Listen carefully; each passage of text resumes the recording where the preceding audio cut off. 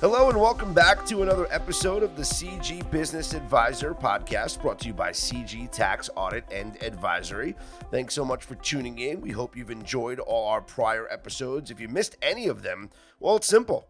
Go back and listen to them. What are you waiting for? You can follow the podcast wherever you get your podcasts, Apple, Google, Spotify, etc.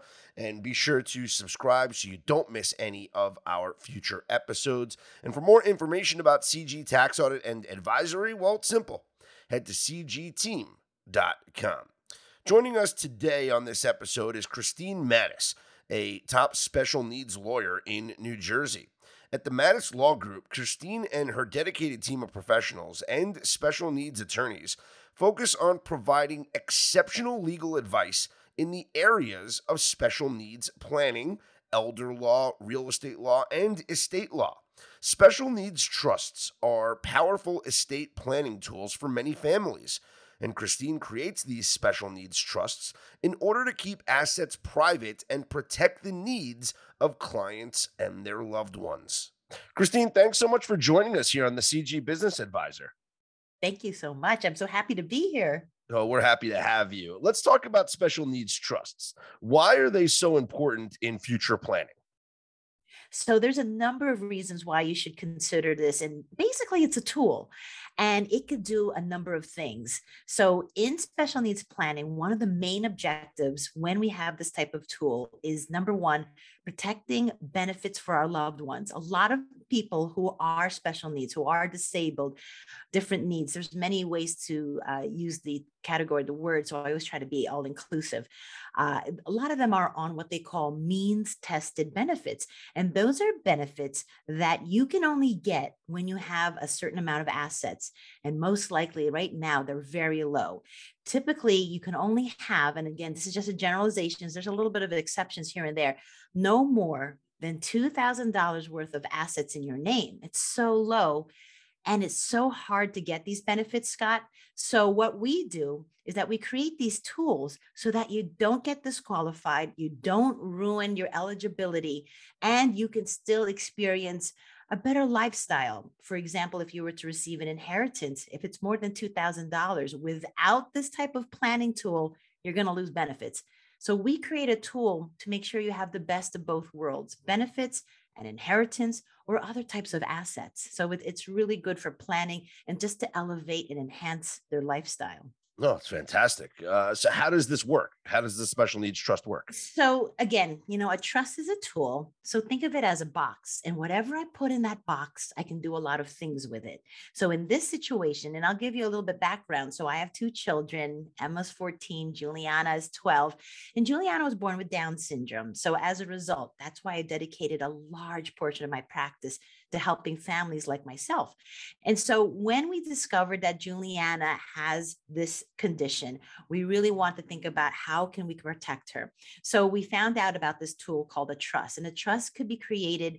And you typically really should go to a firm that does a lot of these. You don't want to go to a firm that does maybe one or two a year. You want to make sure they're doing hundreds of them because it's very complicated, Scott. There's a lot of rules, and sometimes the wrong phrasing in that trust can really ruin everything. So you would go to a law firm like ourselves, and we would create paperwork that would now create the trust.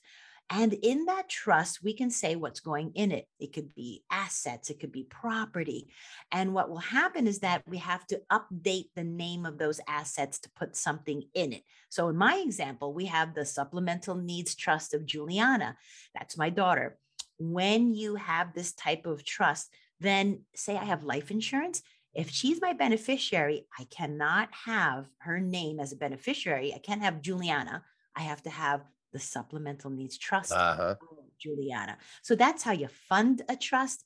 And really by creating it, it's paperwork, but it has a lot of important lingo to make sure we don't disqualify our loved one from benefits. That makes a lot of sense. Are there different kinds of trusts? Yeah, believe it or not, there are three kinds of trusts. There's something called a third party trust, something called a first party trust, and there's something also as a pooled trust. So the most popular kinds that we help families with, and that I have for myself, for my daughter, it's called the third party trust. They have it called third party. Why? Because you look at where are the funds coming from? They're coming from another source, not from our loved one. It's not Juliana's money. It's coming from a third party, and typically myself and my husband. So that's one. The good thing about that type of trust, Scott, is that there's no payback. It's very, very important. What do you mean payback? Well, a lot of these trusts have a clause that God forbid our loved one dies and there's money left in the box, money left in that trust. Well, the state can take it. They take the balance.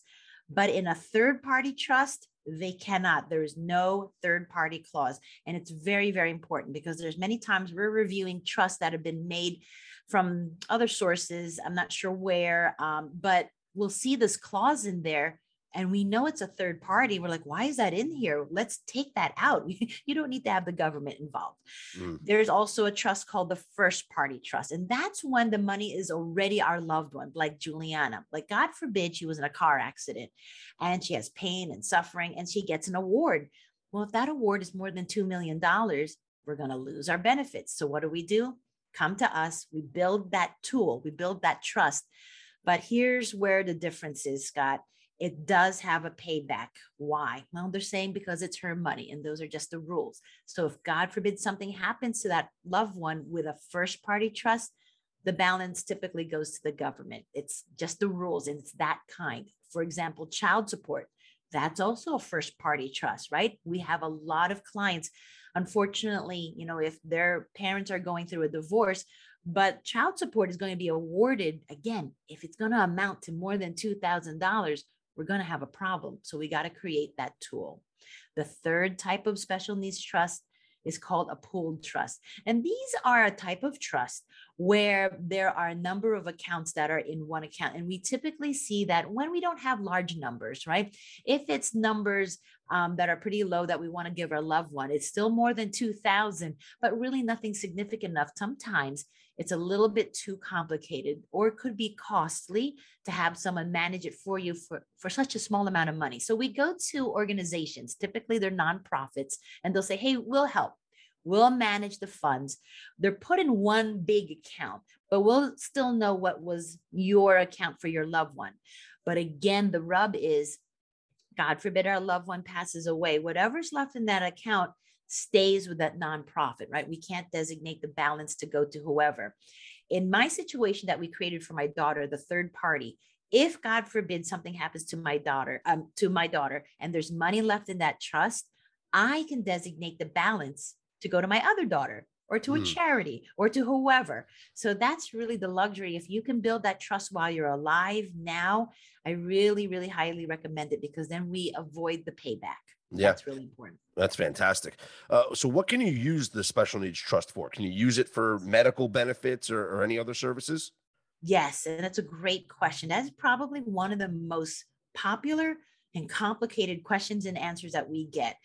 Depending on the type of trust and depending on the type of benefits our loved one receives, it really determines what you can use the money for. Overall, the money has to be for the benefit of our loved one. We can't be using the money to go on vacations with a whole lot of people. We can use it for our loved one and maybe pay for one other person to go with them. There was a case law where someone was using the trust money to go on vacation, plus bringing 8 other people. No, they didn't like that. So that was a problem. And what happens? They want you to pay it back. They were threatening you're going to lose benefits. So you have to be careful. The other thing is that if our loved one is receiving SSI, right? That is supplemental security income. That's being used towards food and shelter. That's just the rule of thumb. So if we have a trust, we can't use it for food and shelter. They'll think you're double dipping. And there's things that you can do to, help our clients if that's the situation, but they have to be well aware of, typically it's a no-no. And there are, I hate to use the word penalties, but there are consequences if we do it. Sometimes they're okay. I've had clients where we do it and the consequences aren't that bad. Everybody is different. everything is a case by case nature, but you can use it for vacations. You can use it to buy your iPad, your computers, buy a car, buy a house. So there's quite a number of things you can buy it with, but you just have to be well versed in what kind of benefits you have and what kind of trust you have. You mentioned earlier about inheritance, but as far as estate planning goes, how do you incorporate the special needs trust? If you could just elaborate on that. Sure. So when we help clients build for the future, and we're like creating an estate plan. So an estate plan usually consists of what happens when we die. So when we die, we would like to know, where do our assets go? And you can designate people, but it's very important that we don't use the name of our child in our estate planning. We have to use the trust name, Yeah. right? Because if we use their name solely, it causes confusion, it causes issues. And again, there's always a solution to everything, but sometimes it's expensive to fix. Sometimes it's, stressful to fix. So we've always said to clients, if you're going to get an estate plan done, I mean, sometimes, Scott, it's so interesting. We'll get calls from people say, I just want the trust. I don't want anything else. I said, no, but we got to do the whole thing. I wish I could say, I just want the brakes. I don't need the tires and I don't need the car. I said, no, you need the whole thing. So, but it's part of the plan. So you can place it in documents like a will or other trusts but whenever there's a reference to our loved one, you want to make sure you have the full name of the trust in there. Yeah, makes a lot of sense there. Do the parameters vary from state to state? Slightly, they do, but for the most part, they all carry the same rules of what we need to be doing, what the purpose of the trust is for. So it's very important that, if you're in New Jersey and you're moving to another state, and we've had this quite a number of times, we love to connect our clients to the attorneys that we know in each state. And we have a very, very good network of attorneys that we work with. Special needs planning is not that big of an arena of attorneys. It's a very specialized area. So we practically know of each other and can find each other pretty quickly. So we typically will make the connection. So for example, we had a client moving to Texas. So we made a connection with a firm in Texas.